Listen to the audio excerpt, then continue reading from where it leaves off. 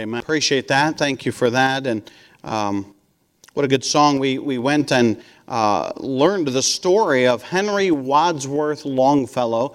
Wrote the bells on Christmas Day, and what a phenomenal story it was. Really learn that story and what it is. And there was an extra verse in there. I believe that's the one my dad wrote. And so my dad kind of can be poetic and loves to add a gospel, clear gospel to some of those songs, and so appreciate that.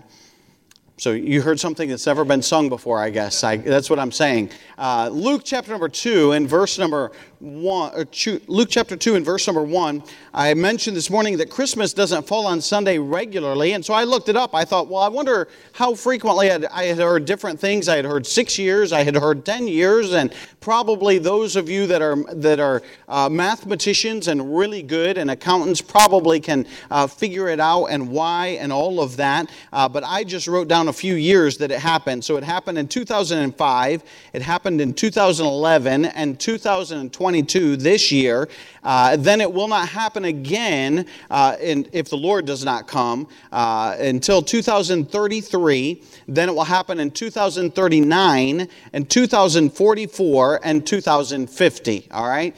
So the rhyme and rhythm is not there for me. I'm sure it has to do with the 365 and a quarter days per year. So you figure all that out, and you can figure out why that falls the way it does. But all I know is we're here, and we're celebrating Christmas. We're celebrating really the birth of the Lord. And as we think about Christmas, we ought to think about Jesus coming to this world. And obviously you do. You're here. Praise the Lord for that. And it's something that we ought to think about. Now we know that Jesus probably more than likely was not born on December 25th, all right? He was probably born in the spring, but I am not on a binge to try and correct the entire world and move Christmas over top of Easter. So we'll just leave it at the 25th, and we'll know, hey, that's probably not the same date. But hey, the world in reality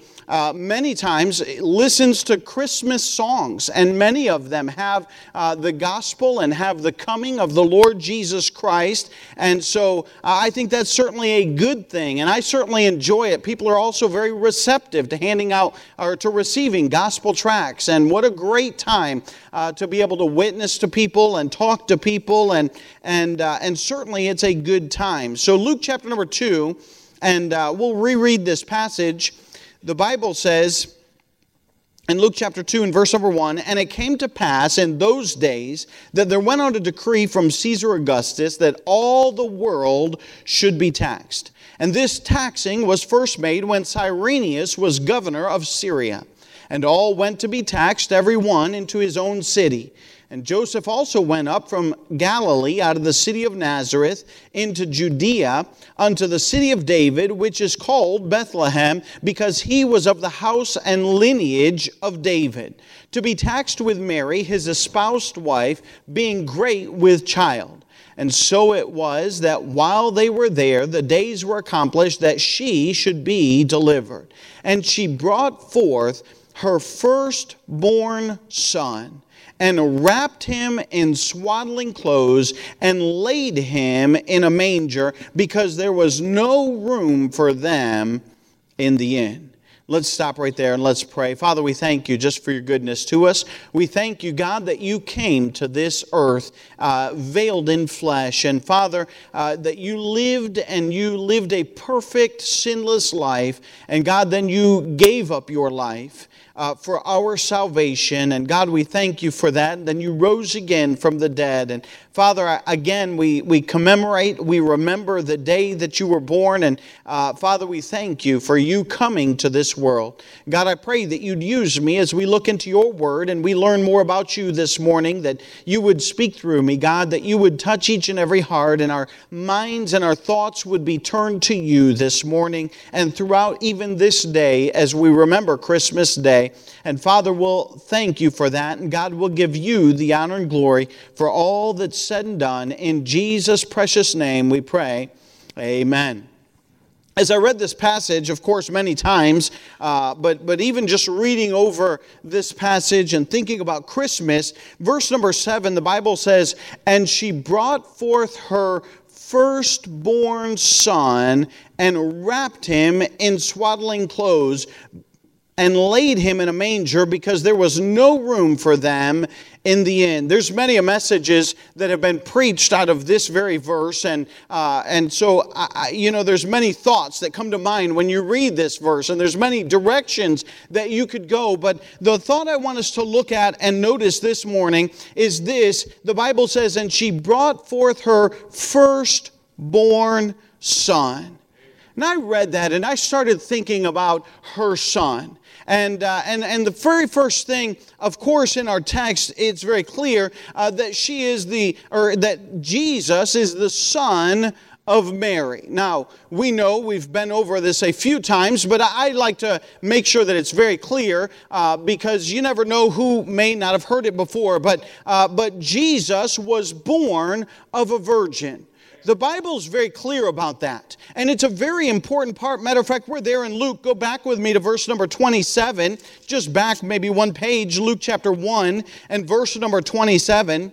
The Bible says, as Gabriel, let's go to verse 26, we'll read the context. "And in the 6th month, the angel Gabriel was sent from God unto a city of Galilee named Nazareth, to a virgin espoused to a man whose name was Joseph, of the house of David, and the virgin's name was Mary." Now the Bible's very clear to us, and it explains very clearly, hey, that Mary was a virgin. Jump down to verse 34, and as the angel declares all of this to her, she gets a little bit concerned, and verse 34, it says this: "Then said Mary unto the angel, How shall this be, seeing I know not a man?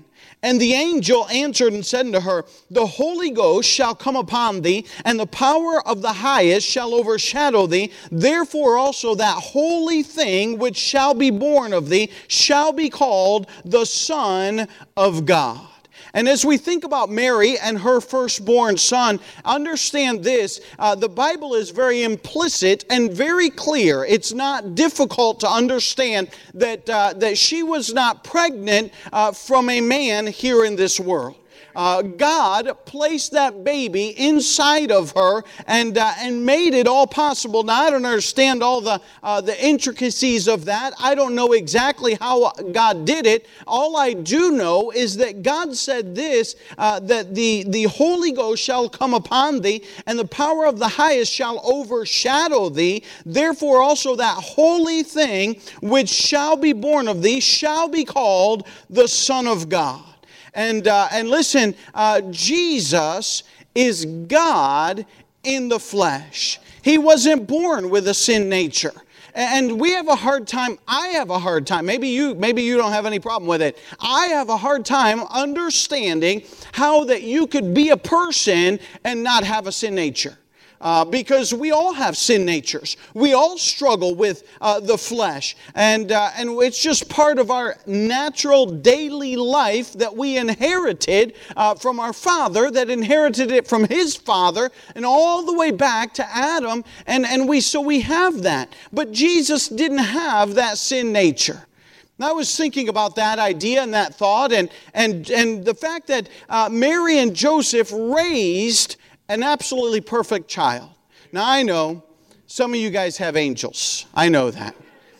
Mine were angels some of the time, mostly when they slept. But, we have children, we understand, hey, children are not perfect. And listen, Mary and Joseph, it wasn't their doing that made Jesus perfect. He was born without that sin nature. But Jesus Christ, could you imagine raising a perfect child? Now I thought of this. This was Mary's firstborn. Now, you know how somebody said something the other day, and I was talking with somebody, and they said, well, it's their firstborn, and you know how it is with your firstborn, you keep them a little closer. They don't go to the nursery. They don't go to Grandma and Grandpa's house, and they don't spend the night with anybody. And, you kind of, that firstborn, man, you keep them a little closer, and you don't let them go as quickly or as easily. And here's Mary with Jesus, and he's an absolute perfect baby, a perfect child, and all through rearing, and she didn't even know any better, and here she is raising her children, at least until her next one came along, and then she realized, man, this was a lot more work than that other one was. I didn't realize how easy I had it, and really, you think about it, that this was Mary's firstborn, and he was God in the flesh. And he was the Bible tells us that he was absolutely sinless. And he was without sin. And you say, preacher, you say that. Why is that so important? Listen, if he's going to pay for our sins, he had to be sinless. He was the spotless Lamb of God that would take away the sins of the world. And for that reason, he had to be perfect. Listen, somebody that had sin in their life could not be the sacrifice. It had been established since the Old Testament when God gave those Old Testament saints the instruction for selecting a lamb. Hey, it had to be a pure lamb. It had to be a young lamb. It had to be a spotless lamb. They couldn't take a deformed lamb and say, well, this lamb was only born with 3 legs and let's offer that to God. No, he said, I don't want that. And I don't want your sickly lamb. I don't want your spotted lamb. I want your pure and perfect and most complete lamb that you can offer. And you had to bring the very best of your flock to offer it as a sacrifice. Hey, listen, Jesus Christ was not only the best of humanity, he was perfect in his humanity. He was sinless, and he did that so that you and I could be saved. And just to clear this up, by the way, it was her firstborn, and she did have a secondborn and a thirdborn, and I don't know how many more, but she was not a perpetual virgin. A lot of people think, well, she was a perpetual virgin. No, the Bible is very clear, and it tells you that, hey, his brother and his sisters are there, and his mother is there. And so Mary and Joseph had other children, and she was not a perpetual virgin. You think about this as well, and I know I talked about this several years ago, but go over to Luke chapter 3 and verse 23. The Bible says this. I'm talking about Joseph, Luke chapter number 3 and verse 23. And Jesus himself began to be about 30 years of age, being, as was supposed, the son of Joseph. Isn't that an interesting verse? In other words, he was born into this world, and much of the world just seen, they didn't ask details, obviously. Those are very private details. They're not going to inquire about that kind of stuff. They see a man, and they see a woman, and they see a child, and therefore the assumption would naturally have to be, hey, this is his mother, and this is his father. I mean, there's no other thought that would go through your mind if you live in this time. And so I just want to point out the fact that, hey, Joseph was a father, and he was a father to Jesus, but not the father of Jesus. And you understand the difference there. And so God allowed him to raise Jesus in this world. And even up till he was 30 years old, people looked at him and they thought, hey, there's Joseph's son, the carpenter's son. Because people would not have known those details. Hey, we've got them written down in the Word of God.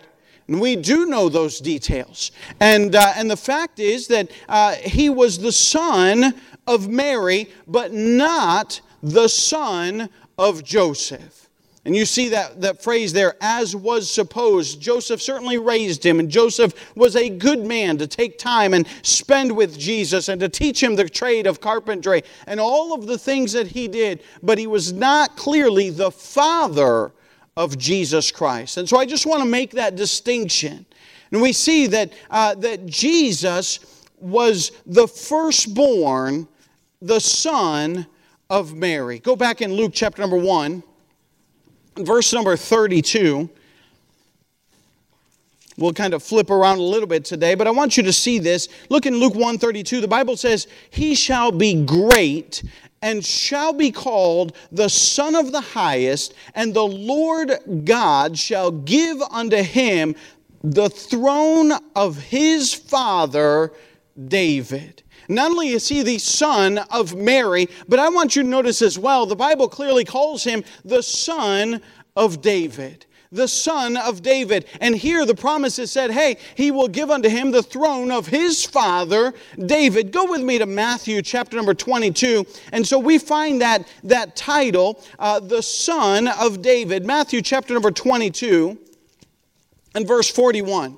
Jesus is dealing with the Pharisees, and he asks them a question here in this passage. And it will help us understand this idea of Jesus, the Son of David. The Bible says in Matthew chapter number 22 and verse number 41, at the end of the chapter, it says, "While the Pharisees were gathered together, Jesus asked them, saying, What think ye of Christ? Whose son is he?" Now just pause there for a moment. That is the question that Jesus asked. And Christ means the anointed one. And so understand that Jesus is asking them, they would have understood that. Hey, who is the anointed one? That's who Jesus is asking about to the Pharisees. Look at what they said. In verse 42, "They say unto him, the Son of David." Let me just stop and explain this. The Jews, since the beginning of time, had looked for a Messiah, the anointed one, that would come as a king over Israel. And so that's what they're looking for, and that's what the Pharisees said. Let's go on in verse number 43. "And he saith unto them, How then doth David in spirit call him Lord, saying, The Lord said unto my Lord, Sit on my right hand till I make thine enemies thy footstool. If David then call him Lord, how is he his son?" Verse 46, I love it. "And no man was able to answer him a word. Neither durst any man from that day forth ask him any more questions." The Pharisees were always trying to trick Jesus, and they were trying to corner him, and they were trying to get him to say stuff that would betray himself or mess up his speech. And Jesus was always much wiser than the Pharisees, which is no surprise because he's God in the flesh, and he has infinite wisdom, and he would know far more than any person that ever walked on this earth. And so he's there, and he retorts to them and asks them really the question, "What do you think ye of the Christ?" And then he responds, "Hey, how is it?" And they said, "The Son of David." Again, they were looking for a king. And then he says, "Hey, how do you know, or how is it that David would say, The Lord said unto my Lord, Sit thou on my right hand?" That first Lord is all caps, and it's talking about God. And he's saying, how did he say to God that his Lord, being Christ or the Messiah, would sit thou on my right hand till I make thine enemies my footstool? And he's just saying, hey, that the idea there of the son of David would be the heir of David. And that was promised. We looked at that before in Genesis chapter 49 and verse number 10. You can just note that down if you want. Is a prophecy that says, "The scepter shall not depart from Judah, nor a lawgiver from between his feet until Shiloh come, and unto him shall the gathering of the people be." And it's just prophesying that, hey, Jesus Christ is the King of Kings. We looked at that a few weeks ago, I guess it would have been. And we understand, hey, that didn't happen when Jesus Christ came to this earth. It wasn't the right time for it. It is to come. It's off in the future. We're going through the book of Revelations on Sunday nights, and we saw when, that is going to take place off in the future, but it did not take place. But nonetheless, Jesus is referred to as the Son of David. And that is a royal heritage that he would have, that would point to his kingly throne and his heir that he would have. And the Bible says in Hebrews chapter 1a, but unto the Son he saith, thy throne, O God, is forever and ever. A scepter of righteousness is the scepter of thy kingdom. And listen, he's going to come. And he's going to set up his kingdom. He did not do it yet. We talked about a heavenly kingdom that's certainly here. And listen, if you're saved and if you're born again, hey, listen, you have dual citizenship this morning. Because we have citizenship in heaven. We have citizenship in America, if you're an American. My daughter, one of my daughters, Charity, was born in Peru. And she still has dual citizenship. She had dual citizenship up until she was 18, and she's supposed to choose and decide. We got to fix that. But anyways, make a note to self, put that down as a to-do list. But anyways, what's that mean? It means you're a citizen both of the country where you were born, and she was born to American parents. Therefore, she maintains her American citizenship. And listen, as a Christian, hey, we're born again, praise the Lord. And we have a citizenship, not only in America, not only here, but also in heaven. I was reminded of this verse in Ephesians 2:18. For through him we both have access by one Spirit unto the Father. Now therefore ye are no more strangers and foreigners, but fellow citizens with the saints and with the household of God. Praise the Lord. We have an heir to the Father through Jesus Christ. We have a relationship. I read those verses and I was reminded of this very old song. It's not really a Christmas song, and I'll refrain from singing it for you, but I want to read you the words. It's entitled The Old Black Book, and it goes like this. I took a look in the old black book, and it thrilled me through and through. And if you've been saved and born again, it's bound to thrill you too. I was reading along about going home and found to my surprise, I'm already there in Jesus, just awaiting on the other side.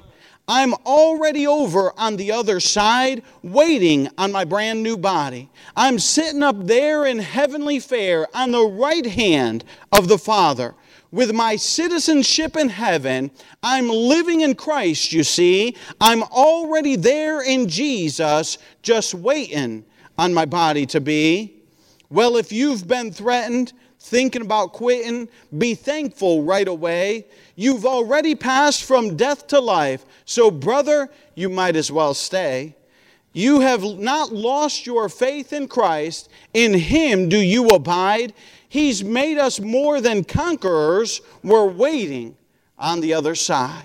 Praise the Lord, to be a fellow citizen with God. And listen, not only was He the firstborn and the son of Mary that came in the flesh, but listen, He is the Son of David, and He has a right to a throne. And listen, we are part of a royal family, not because of us, but because of His blood that He shed on the cross of Calvary. He's the Son of David. Listen, not only is He the son of Mary, not only is He the son of David, but go back with me to Luke chapter number 1, back to our text, in verse number 32. Well, I'm going the wrong way. Get there. Luke chapter number 1, verse number 32. The Bible says this, He shall be great and shall be called the Son of the Highest. Look with me in verse number 35. And the angel answered and said unto her, the Holy Ghost shall come upon thee, and the power of the Highest shall overshadow thee. Therefore also that holy thing which shall be born of thee shall be called the Son of God. Not only is He the Son of Mary and was He veiled in flesh, not only is He the Son of David and He's an heir to the throne of David and will set up His kingdom and will reign for all of eternity, but He is the very Son of God. Praise the Lord for that. As we look at that, what an amazing thought that Jesus, really that's the marvel of Christmas, that Jesus Christ would be born of a virgin and brought into this world, and here is God in the flesh. It's quite an amazing thing if you think about it. And He is the Son of God. Go with me to one other passage, and I'll save you from turning a lot, but go to John chapter number 3.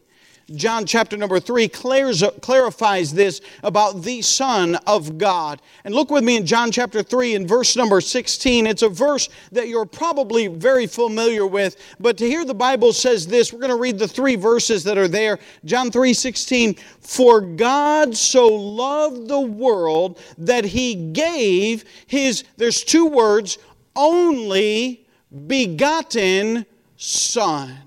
Hey, listen, Jesus Christ is the, let me repeat that. He is the only begotten Son of God. What does that mean?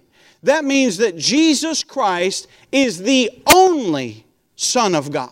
There is no other Son. Some people come up with these weird ideas and thoughts that maybe Jesus had a brother and this and that. Listen, the Bible's very clear in John 3:16 that Jesus Christ is the only Son that God ever brought to this world, and He is the only Son of God that ever exists, and He is the singular Son of God. There is no other. And the Bible's very clear about that. And there's only one. But then not only that, He says begotten. Listen, I love that. Why? What does that mean? Begotten is from, if you go to Luke chapter 3, we won't go there for sake of time, but it says, and so begat so-and-so, and so begat so-and-so, and so-and-so. And it goes on. If you go to 1 Chronicles, you've read those. What does it mean? It just means that He is the Father of so-and-so. Listen, the Bible is very clear that God has one Son. It is Jesus Christ, and He is begotten.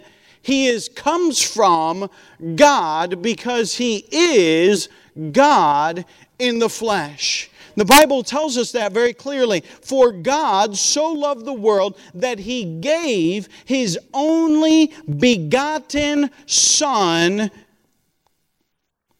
that whosoever believeth in Him should not perish, but have everlasting life. For God sent not His Son into the world to condemn the world, but that the world through Him might be saved. He that believeth on Him is not condemned, but he that believeth not is condemned already, because he hath not believed in the name of the only begotten Son of God. Hey, listen, not only was He the Son of Mary, and He was the Son of Mary, He was the firstborn Son of Mary. Not only is He the Son of David, in that He has a royal lineage back to the throne, but listen, He is the very Son, and He is the only and begotten Son of God the Father. Hey, listen, Jesus Christ is God in the flesh, and He had to be. I'm going to go there, but Colossians chapter 1, if you want to flip over there and you're quick, Colossians chapter 1. I want you to understand this as well. Sometimes people are tempted to think that Jesus came and He was born here on this earth, and when He was born, that is the beginning of Jesus. No, that's not the beginning of Jesus. He goes all the way back to creation. That was just a time and a place that God chose to send His Son into this world. But He existed long before that. The Bible clarifies that in Colossians chapter number 1 and verse number 12. Look with me there, Colossians 1:12. The Bible says, giving thanks unto the Father, which hath made us meet to be partakers of the inheritance of the saints in light. In other words, hey, praise the Lord that we have an inheritance and we can be partakers. Verse number 13, who hath delivered us from the power of darkness and hath translated us into the kingdom of His dear Son. So he's talking about the Son of God and how we were translated from the power of darkness, from the sinful life, into the kingdom of God. Let's go on in verse number 14. In whom we have redemption through His blood, even the forgiveness of sins. It's very clearly talking about Jesus Christ, because Jesus Christ shed His blood on the cross of Calvary. And right there He tells us that, hey, that's how we have redemption, through His blood. Verse number 15, who is the image of the invisible God, the firstborn of every creature, for by Him were all things created that are in heaven and that are in earth, visible and invisible, whether they be thrones or dominions or principalities or powers. All things were created by Him and for Him. And He is before all things, and by Him all things consist. Those two verses, verse 16 and 17, are talking about Jesus Christ, in whom we have redemption through His blood, through the blood of Jesus Christ. And you go down and you realize, hey, he's talking about that Jesus Christ existed all the way back when the world was created. And the Bible says all things were made by Him and for Him, and by Him all things consist. You know what that tells me? That Jesus Christ, when He was born here on this earth, was not His start. He started in infinity in the past, because He is God. And He was part of that creation. And you say, preacher, do you believe that? I absolutely believe it, because the Bible says so. Well, science, listen, when science disagrees with the Bible, science is wrong. It is. You know, one thing that's bothered me, this has bothered me about evolution for a long time. How come we don't have any half human and half animal creatures running around? If evolution is true, then bless God, why don't I have a tail and wings? You know how useful that would be to me? I mean, I'm forever trying to open doors when I've got both my hands full. Man, if I could just swing my tail around and hold some stuff and open a door, I would go for that.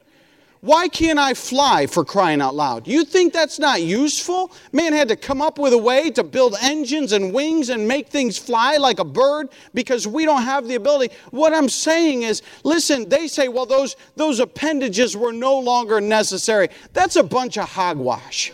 You know how necessary a tail and wings would be to me? It'd be wonderful. You don't even lie to me and tell me you don't wish you had a tail and wings. Man, it would help. They say those things just fell away. Man, how many of you would like to breathe underwater? Have some gills on your neck? Man, I'd go for that. Tell me that stuff just disappeared. There's no in-between creatures. They say there's no dog with wings. Things change within their kind. That's what God said. That's how God established it. God created this world. God created everything that was in it. And Jesus Christ was involved in creation. He was there. And listen, makes the point of Christmas so much more marvelous. That He would leave the throne of heaven and come down in the form of human flesh, in the form of a baby that could not change himself, could not feed himself, could not take care of himself, and was subject to his mother taking care of him. You talk about incredible. That's an amazing God. That He would do that. Come to this world and be born. You say, preacher, why did He do that? You know why He did that? Because He loves you and me. Man. What a great God we have. That He would do that. The Bible says this, not only is He the Son of Mary, the Son of David, and He is the Son of God. Listen, we can become sons of God. The Bible says in John chapter 1 and verse number 12, but as many as received Him, to them gave He power to become the sons of God, even to them that believe on His name. You may have already opened Christmas presents. We opted to wait until after church. We're going to go home, and I like to torture my kids. I always used to. Man, we'd get up.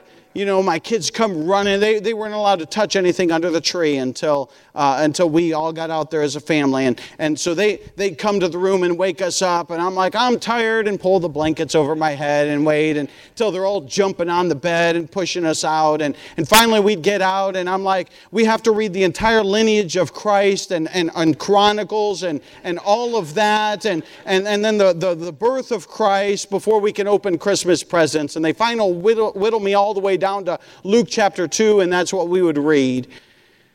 We'd open presents. Maybe you already opened presents, or maybe you have waited, but listen, if there's a present under that tree and it has your name on it, and you choose to leave it under that tree, you call me, I'll take it. I'll scratch the name out and I'll take it. Listen, Jesus Christ gives to us the gift of eternal life. You know how many people leave that setting under the tree per se, under that old rugged cross? They just leave it setting there, and they choose not to take it. It's got their name on it. It's given for them. It's not transferable. It's for every person. And the Bible says, how can we get that gift? Well, the Bible says that we have to recognize our sin. The Bible says, for all have sinned and come short of the glory of God. And the Bible says in Romans 6:23, for the wages of sin is death, but the gift of God is eternal life through Jesus Christ our Lord. You say, how do we get it? Well, the Bible says, and in the times of this ignorance God winked at, but now commandeth all men everywhere to repent. And He says in Romans 10:9 that if thou shalt confess with thy mouth the Lord Jesus, and shalt believe in thine heart that God hath raised Him from the dead, thou shalt be saved. For with the heart man believeth unto righteousness, and with the mouth confession is made unto salvation. For whosoever shall call upon the name of the Lord shall be saved. And He says, listen, the reason Jesus came, He said, I want to change your life and save you. You know what the problem is? I've talked to people. I remember talking to a fellow in Peru. He said, he basically said this, I don't want to give up my sin. I love my sin. I love what I do. I love the way my life is. I don't want to change. That's what he told me. Listen, Jesus Christ wants to change your life. Amen. It'll be for the better, trust me. You think you love your life now? Man, Jesus Christ get a hold of your life and change you, and you give your life to Him and you ask Him to save you, you'll love your life 10 times more. You'll say, why did I wait so long? Never heard anybody say, man, I wish I could go back to the old life. I hear people say, man, I wish I would have trusted Him sooner. I wish my life would have changed sooner. I wish I would have put my faith and trust in the Lord Jesus Christ sooner. Why? Because He changes our life for the better. That's why He came. He is the Son of God. He's the perfect sacrifice. He loves you. He died on the cross to save you. And He wants you to be born again. With every head bowed and every eye closed as we stand to our feet. Maybe you're here this morning and you've never trusted Jesus Christ as your own personal Savior. Why not today, the day we call Christmas, receive the greatest gift that we commemorate today. Jesus coming to this world to die on the cross of Calvary as a sacrifice for our sins. Father, we thank you for your goodness to us. Thank you, God, for the salvation. Thank you for coming into this world.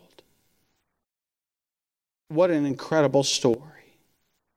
True story.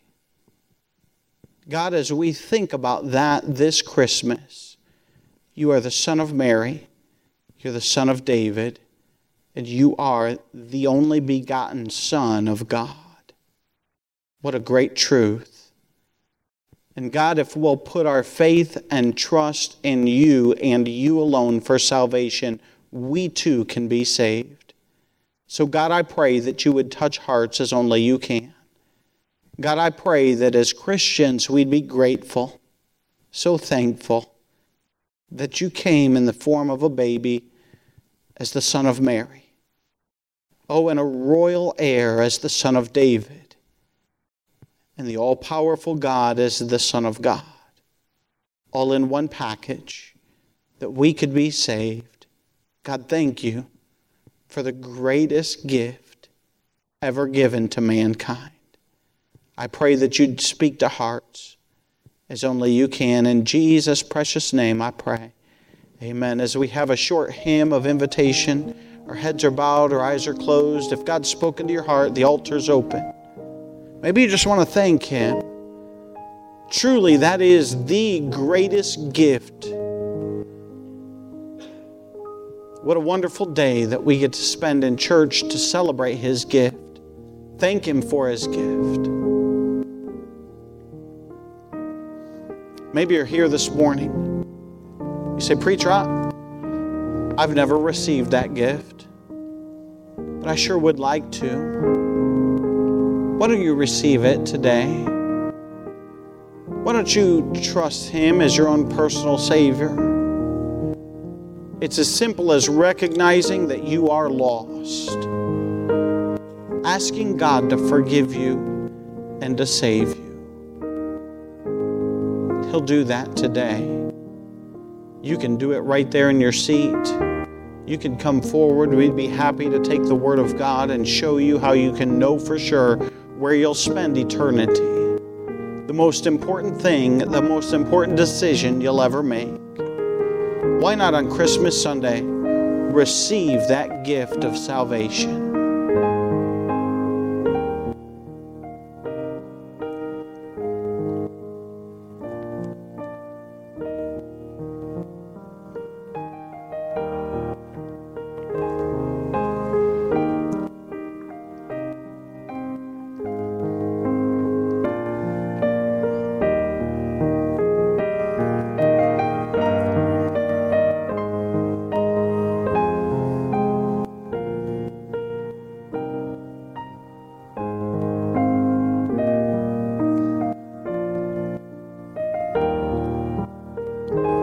Jesus, I love thee.